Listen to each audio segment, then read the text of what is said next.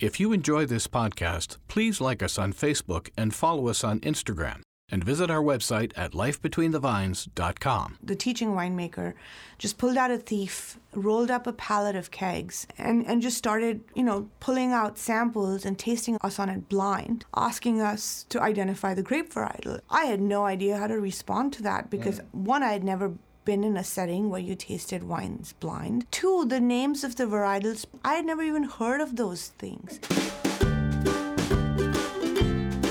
Discovering and tasting wine shouldn't be a homework assignment. And we believe that the people who are closest to wine have the best stories. So open a bottle. And welcome to podcast number 543. This week we feature Priyanka French, winemaker at Signorello Estate, Napa Valley.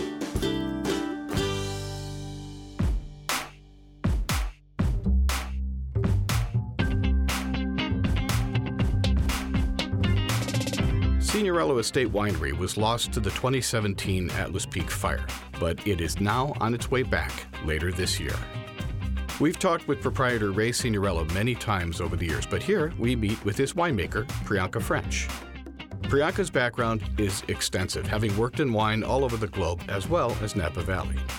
This interview was recorded during Premier Napa Valley Week, where Priyanka was deeply involved with the auction. I find her last name ironic, so you need to hear her amazing story. You can also hear Priyanka on our Vino Lingo segment defining the term old ladies. I'm here with Priyanka French, and Priyanka is the winemaker for Signorello Vineyards. Some of our followers would remember when we talked to Ray Signorello many times over the years. How are you doing, Priyanka? Doing very well. Thanks for being here, Ray. I'm happy to be here, and thank you for taking the time today. We are fresh off of Premier Napa Valley, although this podcast will air quite a bit down the road afterwards, but you were kind of in the limelight yesterday. Yes. You were the chair, correct? For the 2023 auction, yes. Right. Yeah. So for this year, yeah, and then they kick you out and somebody else takes over next time. Yes. Yeah. But that's okay. That had to be kind of a daunting bit of a gig to do. How did that feel for you doing that? It was daunting, especially because I would say my experience with Premier has been limited a little bit. This was only my third Premier that I was attending. The previous two had been, as a vintner and kind of as a spectator the very first year, because we just didn't have any wine to submit when it was the 2020 vintage that was being featured. And so it was exciting because I think it is a very special week. It's a week that brings into the Valley such amazing partners that we've had in the trade for nationally within the U.S., globally. So it's pretty exciting just to see the people that support and follow and feel passionately about Napa. In terms of getting up on the stage, I think I was honestly excited to do it because where we are with Signorello right now is just such a special moment. This is a winery that's had a legacy and a history of being in Napa for over 3 decades at this point, but we still have something very exciting to share with everyone, talk about where the story is right now, how the rebuild is going. So I was pretty excited to be able to communicate that during the week to everyone who was here. That's great. And then just to give a little bit of history for our listeners who don't know this, of course, Ray Signorello lost his winery in the 2017 fire. And, of course, other wineries have gone down, too, in these fires, which just goes to show how vulnerable you can be out here. Mm-hmm. But, yes, the good news, I've stayed in touch with Ray over the years to see this progress to getting it rebuilt. And as many people probably also know, that nothing happens fast in Napa Valley. Patience is very important virtue when you're in the wine industry. Yeah, totally. Well, let's backpedal for a minute. I'm going to talk to you about your background in a minute, but when did you come on board with Signorello? 2019, so very early spring of 2019. Okay. And the plans for the new winery now, as Ray told me, if I'm not letting the cat out of the bag, you're looking at potentially October this year? We are, yeah. That's the goal. Well, actually, the goal is to hopefully even finish it a little faster than that so that we can 100% do the 2023 harvest on site. I think in terms of the actual infrastructure and getting the building ready, we might be able to, really just slide right into that finish line. It's really going to be about the county, and if we can get that operating permit in time for us to actually physically be able to use the building. So fingers crossed, that's the intention. But I think what the light at the end of this tunnel is that we know for a fact that 2023 vintage, ultimately will be made on site. It will be bottled on site, so we'll be able to kind of go back to that estate bottling, estate grown, just here in the next few months. It's very exciting. It's been a long journey to get here. When we were told that we were fast tracked, we lost the winery in 2017. We started applying for permits in 2018, and usually they said because I think one thing that's important to mention is we weren't going to just get everything replaced. We did go and use this as an opportunity to really see how to position ourselves in the future. So there was a major modification permit, for example, that was submitted with expanded production, expanded hospitality use, which we're not planning to max out anytime soon, but you also get these opportunities with the county just once, and it's becoming tougher and tougher every year to navigate through these loopholes. So we said, why not use this as a chance to really build for the future? Ray has 2 daughters that he hopes will take over, so he just wanted to make sure he can give them something that allows them to then expand and put their ideas on the board as well. So that's kind of why it took a little bit more of a time. But then I think it would have been faster had we not had the pandemic and then the next set of 2020 fires. So we definitely did not anticipate multiple additional hurdles coming our way, which was unfortunate. But hindsight, I guess, 2020. In the words of Monty Python, nobody expects the Spanish Inquisition. Exactly. And God knows you guys have had more than your share to deal with. For you personally, where are you from originally? Born and raised in Mumbai, India. Cool. Yeah. Very cool. And how long have you been in the States? Have you been living here? So I first moved in 2009 to do my master's at UC Davis. So I was here in the country from 9 to, 2011. Finished my master's and, wanted to go to the birthplace of wine. So I traveled to Europe and kind of did the traveling hemispheres, hop around, try to get as much experience, and then ended up back in the U.S. in 2013, and I've been here now full-time since 2014. Excellent. Yeah. You're very young. Yes. and that's certainly not a negative. It's a very strong positive, but I want to ask you this. I'm sure you're aware of the fact that younger people, generally speaking, aren't buying wines as much as they were at one time. It's true. Because you can relate to it far better than me. Mm-hmm. What do you think that's all about?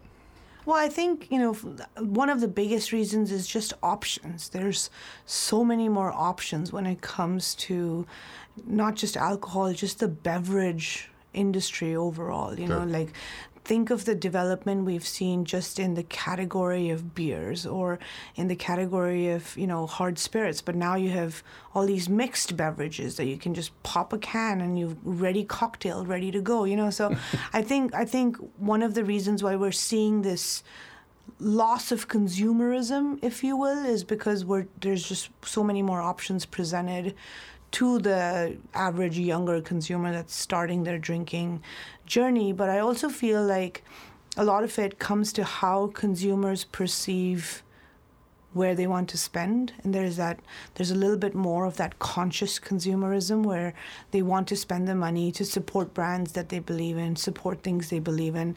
And so that's why I feel, winemaking's always had this shroud of mystery around it, which has kind of been, for some, the allure, but for some, the intimidation about Sure. getting into it. And so the more we tell the stories, the more we talk about where this wine's coming from, how are we farming it, who are the people making it, what's the philosophy behind it. I find that that's by far the most attractive way to get these younger consumers to drink wine. Good point. Well said, yes. And that's, I think part of it, too, for me, is maybe that may come with a bit more maturity as time goes on, where they get the chance to discover wine and go, hey, this is pretty cool. Well, it's true. I mean, your style and why you want to drink changes over the years, too. Oh, yeah. And so, I mean, all of us have gone through I'm young, I'm going to party, I'm going to be out with my friends. And then after some time, you're like, no, I'm going to drink 2 drinks a week, and I really want to enjoy what I drink. And then you kind of move into that. I want to be a collector. I want to know what products I have. I want to invest in these people. And sure. So I think that graph just happens naturally as you progress along. Yeah. And for anybody out there listening, if you want to be a collector, I'll be your friend. Just let me know. Me too. Yeah, exactly. I think that's one of the myths of winemakers is that you guys are sitting at home with a 700, 800 bottle cellar, and it's anything. Maybe owners might be that way in some cases. Yeah. But that's definitely a huge myth. It is a myth, but I have to say we're, fortunate, I think, in the sense that whenever, even if you have friends coming over, everyone's always bringing a bottle of wine. Sure. And so in terms of the range of wines you get to taste and experience, we're definitely a lot more fortunate than the average consumer. We just, the day that Premier officially launched was Wednesday. So on Tuesday night, we did a little dinner at our house, got together some of our friends that are in the trade, some friends that were visiting, from other countries that are also in the industry. And it was just 10 of us, but because everyone's in the industry, we ended up with close to 20 bottles. Oh, that's a good way to start your cellar off. Right. Yeah. I'm not saying that we consumed it all, but, it's that access, which is nice. Yeah. Yeah. And in the end, there's nothing better than sharing your wine with friends. Absolutely. Right. So let's talk about your personal journey, especially because you're young, and getting a gig like this, because Ray's been around for such a long time and so well known. Did you have the wine moment? Were you bitten by the bug at one point? Were you raised in your family drinking wine? How did that start for you? No, absolutely no connection with drinking wine. My father has always been someone that's enjoyed scotch and whiskey, and that's, in general, India as a beverage consumer has always kind of leaned towards, it's been a beer drinking community, it's been spirits and, rums, gins, but mainly whiskeys and scotches. And so those were the beverages I think I was aware of, but my background was in food engineering and technology, which was a relatively new subject in India at the time when I decided to pursue it for my undergrad.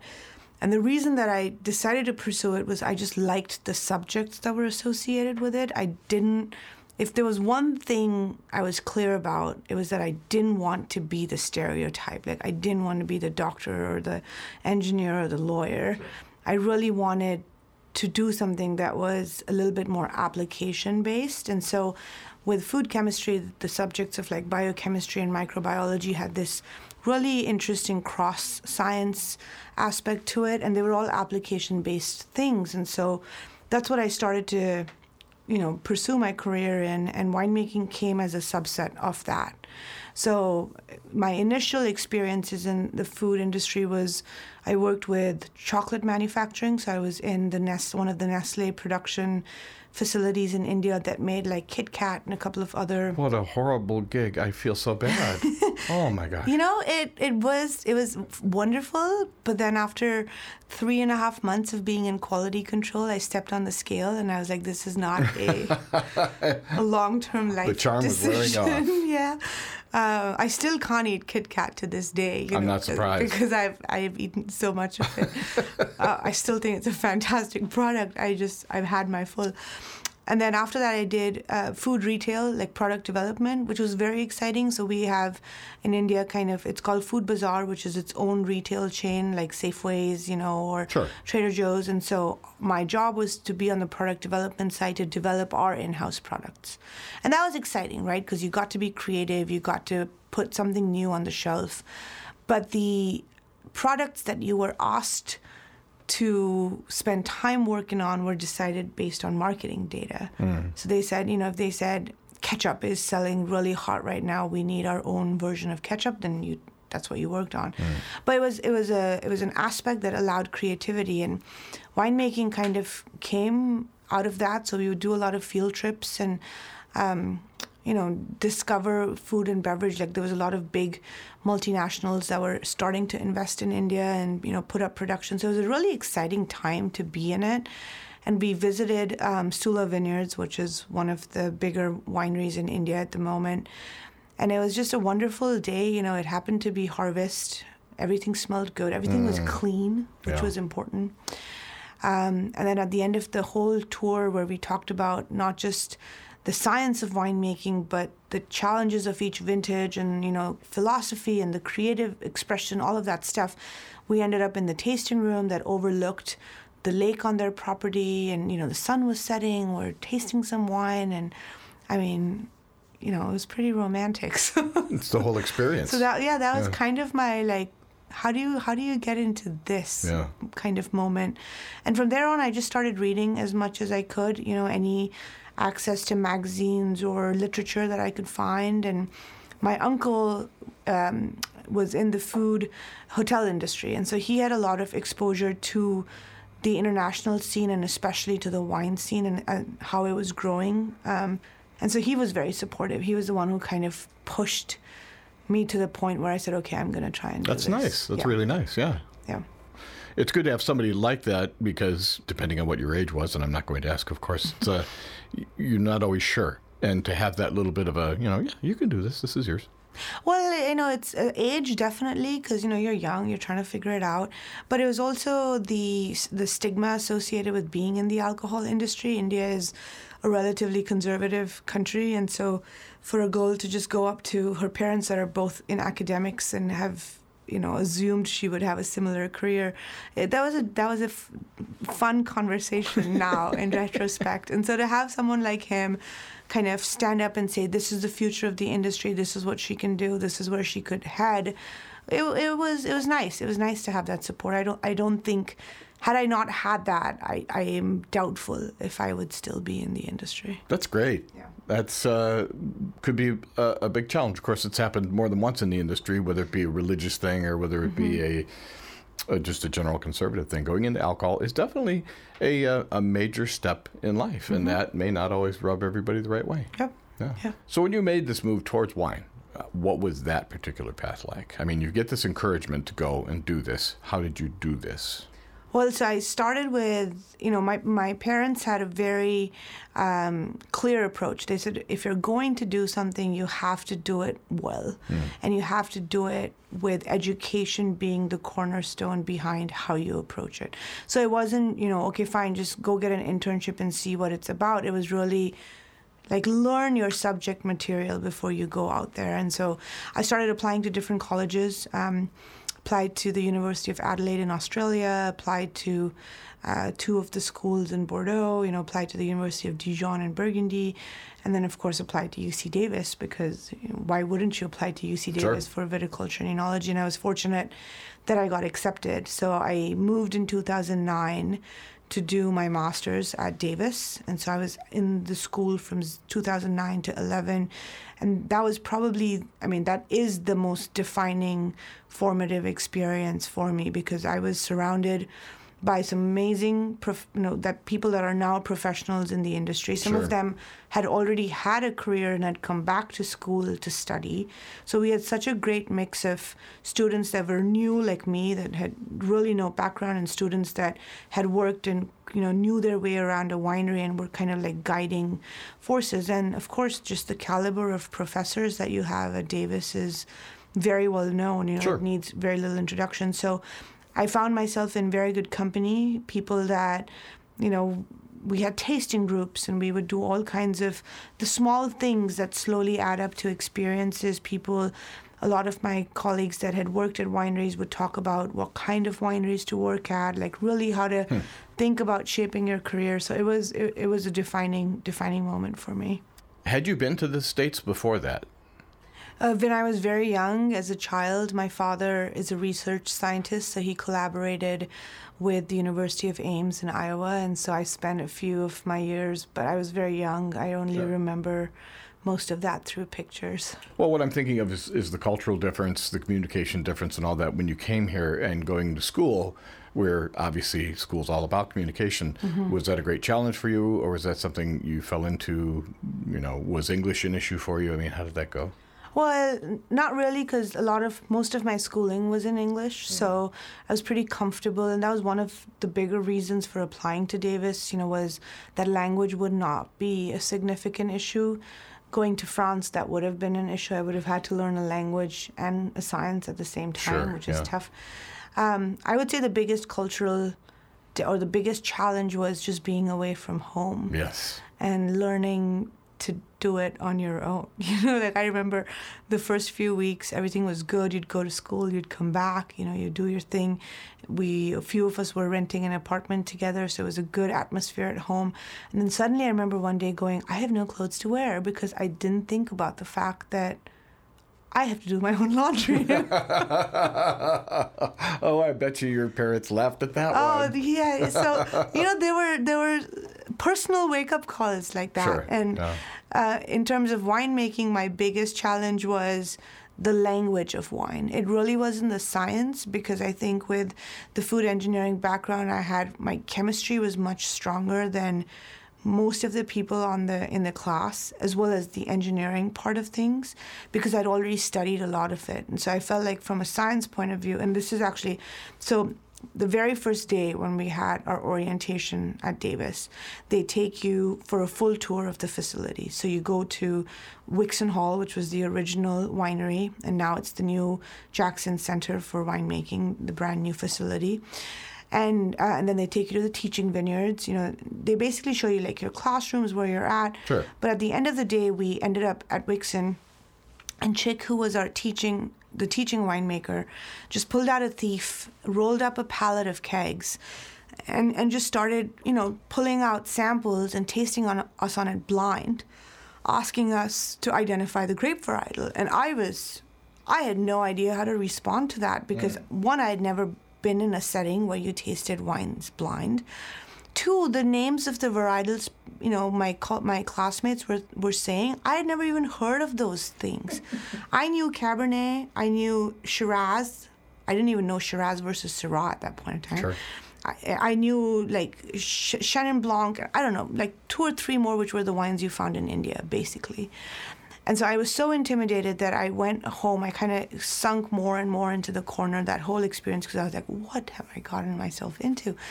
And I went back to the apartment and I said to my roommate, I was like, I think I made a mistake. I think I need to transfer back into food or something. And she kind of calmed me down, and she said, you've taken a big step. You've invested time. You've now traveled across the seas to be here. Just give yourself a month. And if after a month you still feel like this is out of your zone, that's okay. You try to transfer your credit, see where you can go.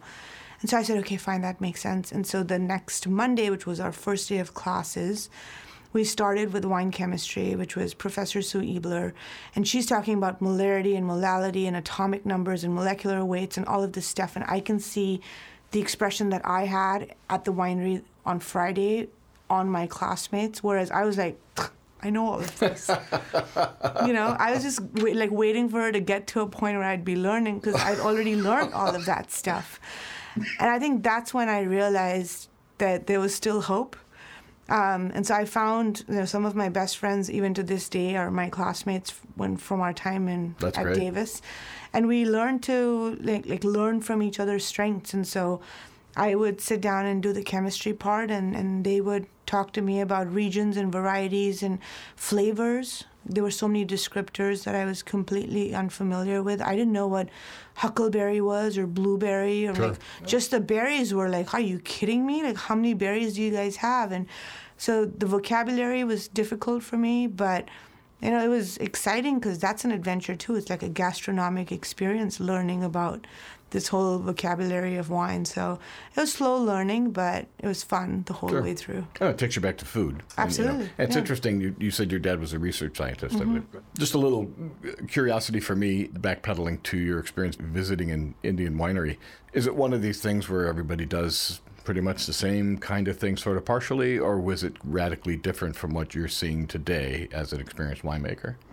A little bit of both. India is a tropical viticulture zone, which means that the vines never go dormant like they do here in the wintertime. Really? So you end up having 2 harvests, basically, because the vines are just always producing. And so in India, they define one as a wine harvest, where they do a little bit more focus in terms of viticulture and crop yields and, crop amount, weights to bring in quality.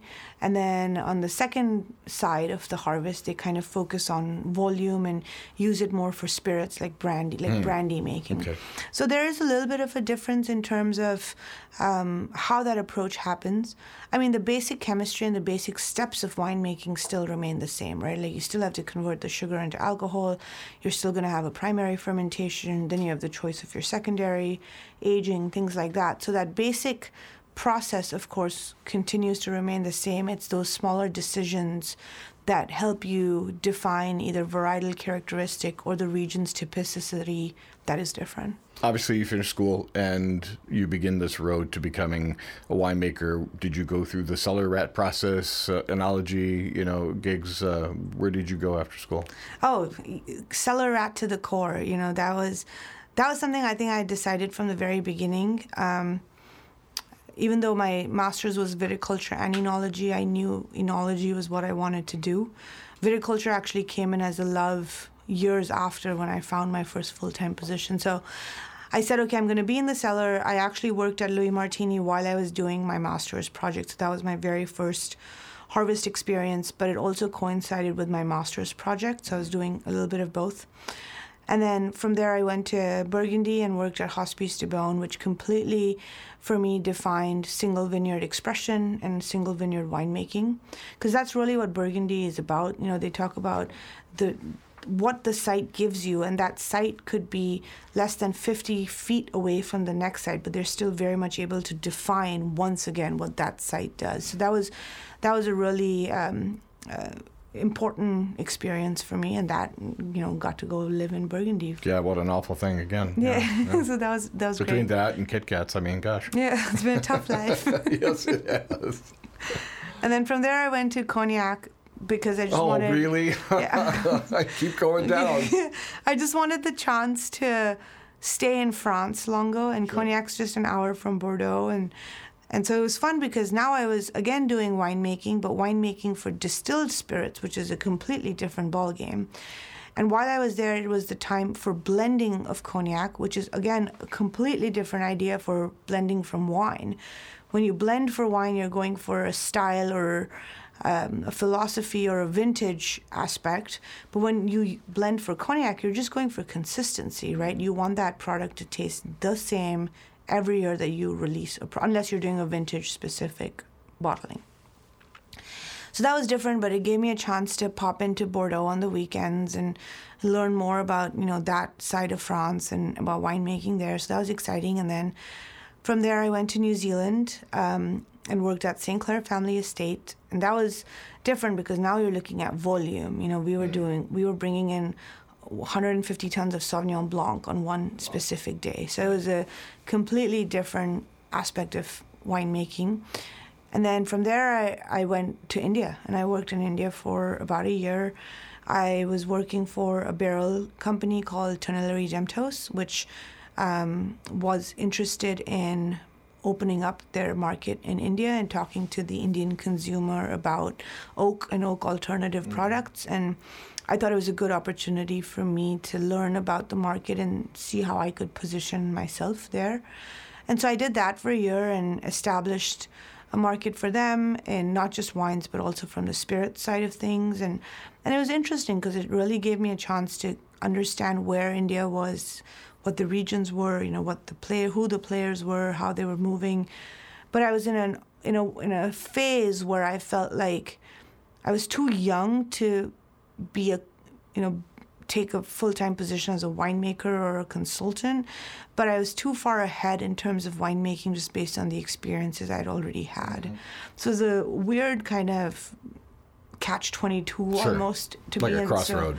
And so I said, okay, why don't I just go do get a little bit more experience, and that way when I come back, I can affirmatively take on a better role at whichever winery I apply to.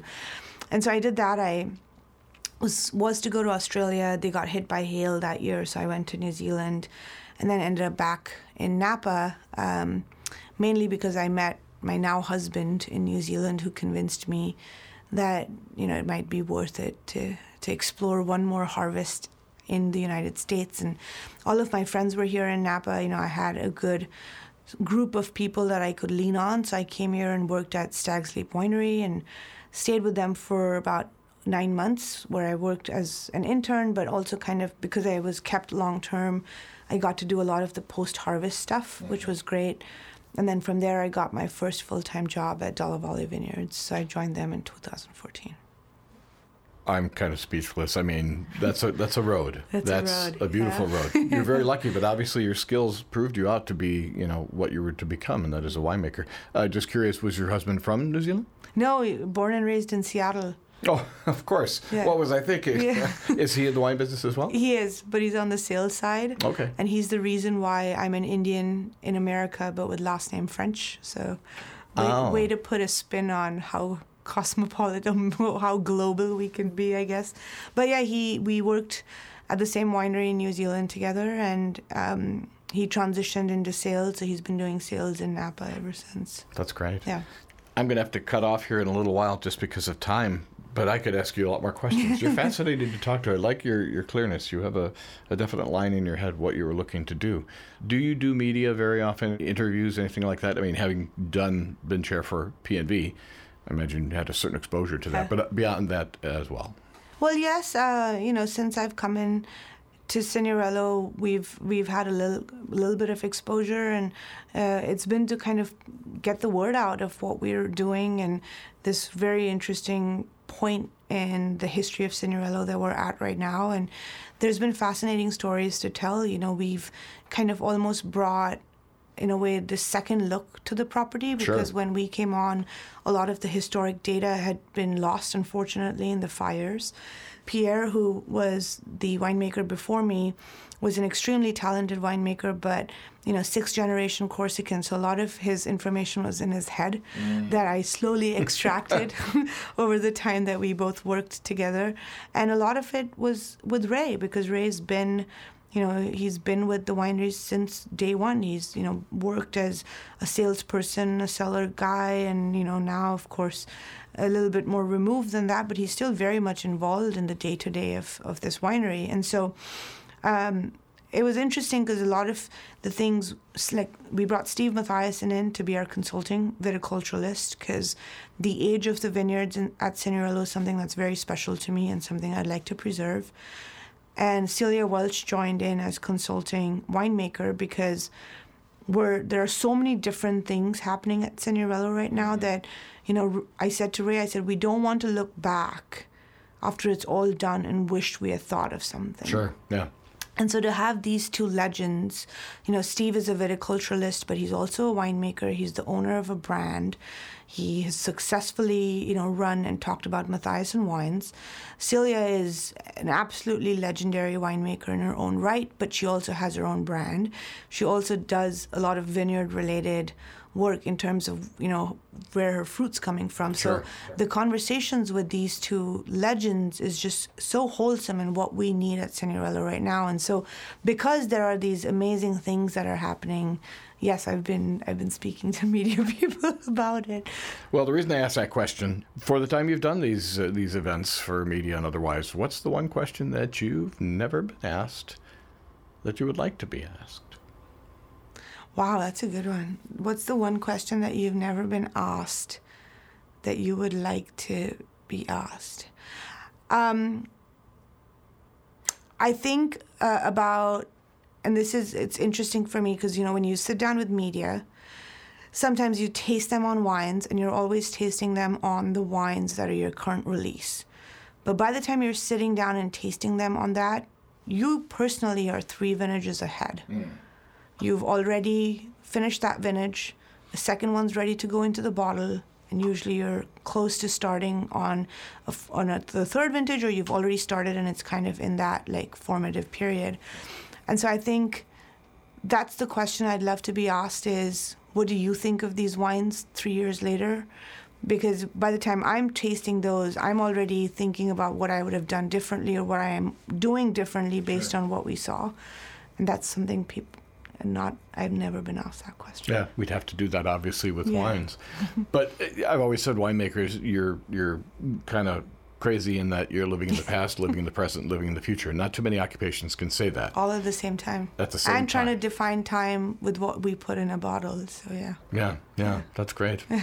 As I said, I would like to come back and talk to you a little bit more because I think there's a lot more depth we can go into, but we're just running a little short of time. For our listeners who'd like to learn a little bit more about you as well as Signorello Vineyards, what is your website? So we're www.signorelloestate.com.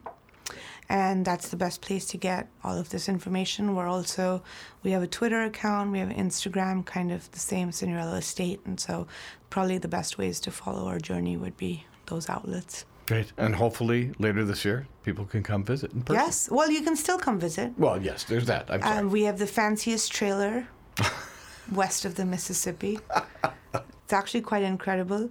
And you get to be a part of the construction process. A lot of our allocation members that have been so amazing to support our brand through the years and then through this rebuild period love coming back because they just feel like they're involved with the story. And every time they come, the place looks a little more different. So you're still able to come visit us if you are okay to experience a slightly different version of what the experience would be.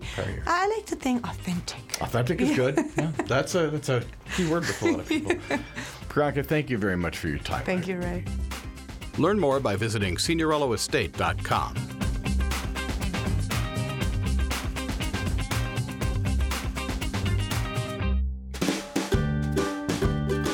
Thanks for listening. Subscribe to the podcast at lifebetweenthevines.com or sign up to our YouTube channel.